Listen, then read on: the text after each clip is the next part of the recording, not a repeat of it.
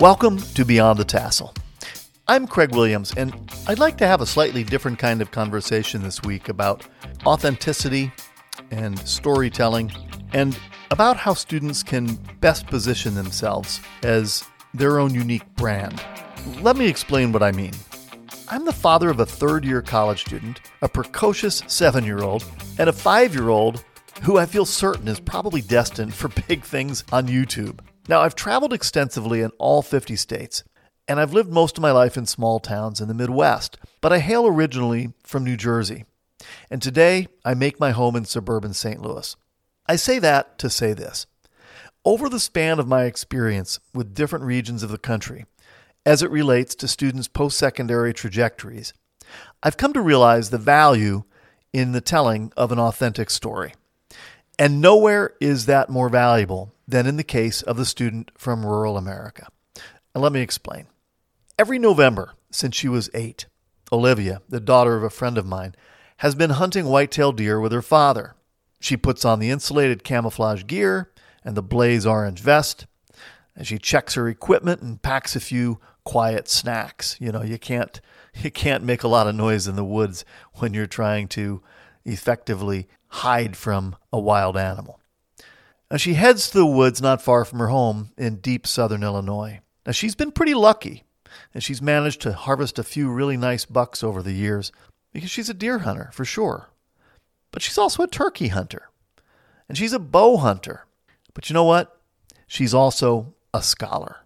She has maximized her school's curriculum and racked up a deeper familiarity with mathematics, chemistry, and more at the nearby community college. She's also a very competitive athlete. She runs cross country as well as track, and she's even managed to grab a few school records.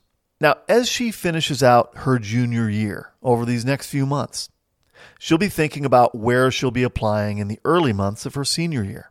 She plans to go to college, and she's got high post-secondary expectations, and she's worked hard to put herself in a position to capitalize on her own unique story. But if you look at what she's really done, you'll discover that she's really just followed what I call her natural fault lines, her aptitudinal fissures, if you will. This is who she is, and like so many from across rural America, she's got a really interesting story to tell. But here's the thing. Far too many students leave all that story texture at the door when they start filling out their Common App or their individual school applications. Why? Well, I've said it so many times in so many ways, but it bears repeating. Admissions officers want to know who you are. They really are interested in the things you do beyond the boundary of academia. They want to know what makes you tick. And if getting up at the crack of dawn, climbing 20 feet into a tree stand, and sitting in the November cold until a 12-point buck wanders into your neck of the woods moves you, then find a way to let them know. Because guess what? Every top school in America could fill their freshman class with kids with perfect GPAs and near perfect ACTs if they wanted to. Yeah, there really are that many academically strong kids out there. But show me the student who works her tail off on the academics and the athletics, and on top of it, bow hunts wild turkey and climbs into a tree stand with a shotgun every November? That kid has my attention. But you know, I know another kid who would tell you he likes to read, but that would be like saying Olivia likes the outdoors. Like her, this kid has a deeper story. He's been reading 50 to 60 books a year, every year, since his freshman year in high school. He's mastered vegan and vegetarian cooking. He's an LGBTQ advocate, a published author, and he writes microfiction and poetry pretty much nonstop, quite literally in his sleep.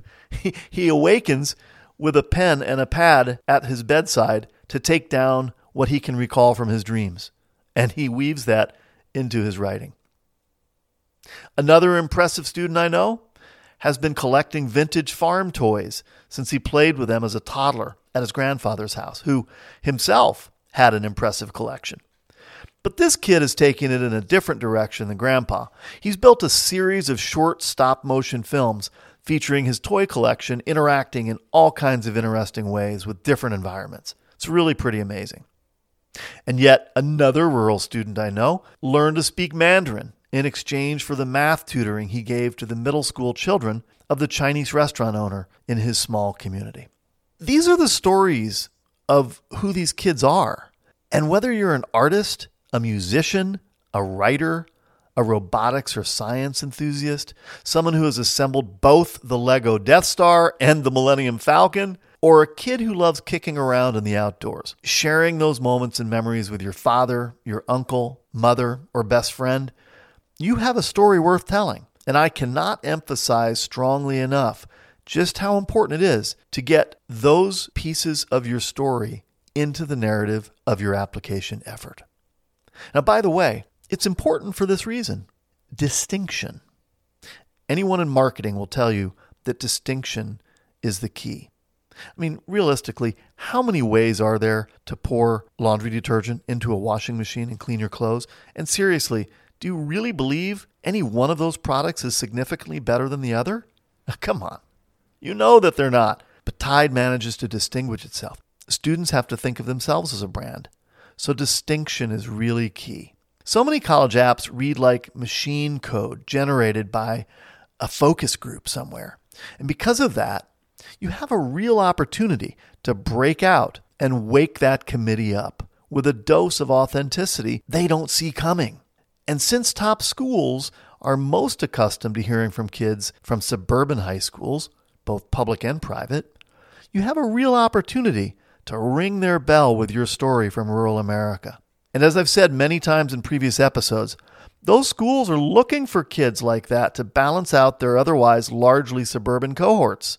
Trust me on this. Schools want and need sharp candidates from less populated areas of the country. Now, from a practical point of view, there are really two primary places where you can do this. The first is in your personal statement on the Common App, or what some may simply refer to as the essay. You will have prompts from which to craft your essay, of course, and every year they're a little bit different. But I often recommend to students that they simply ignore those prompts and craft their own story without the constraints from a prefab prompt.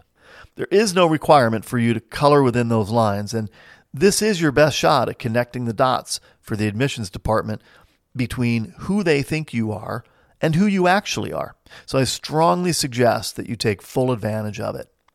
Now, I'm not advising you to write an autobiography here. That you absolutely do not want to do. What I am advising is that you incorporate pieces of who you are and why through your narrative. They'll see it without you smacking them over the head with an 8-pound sledge.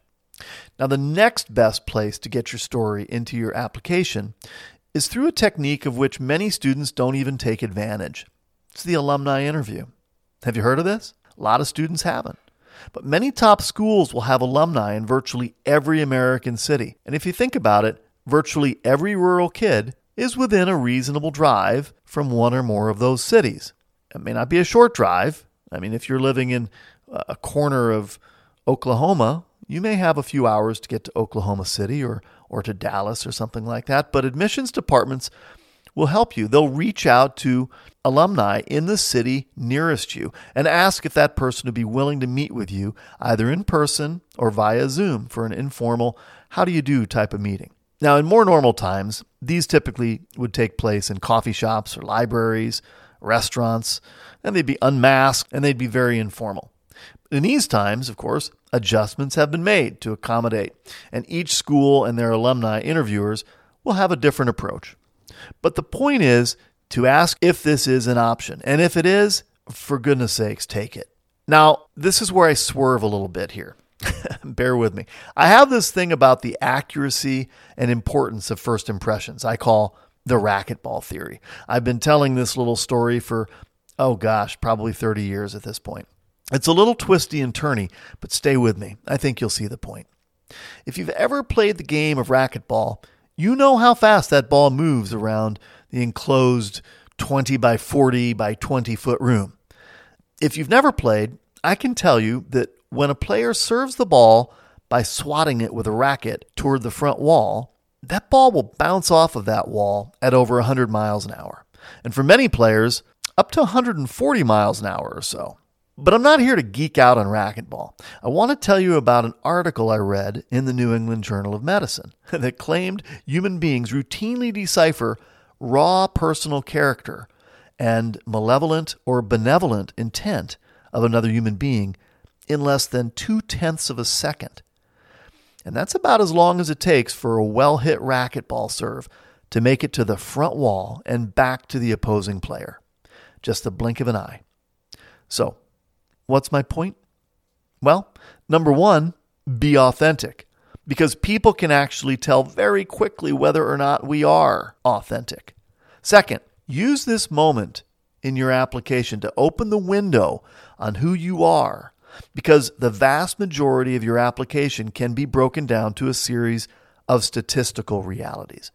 Your GPA, your ACT or SAT scores, the rigor of the classes you took. But listen, those statistical realities are not always going to work in your favor.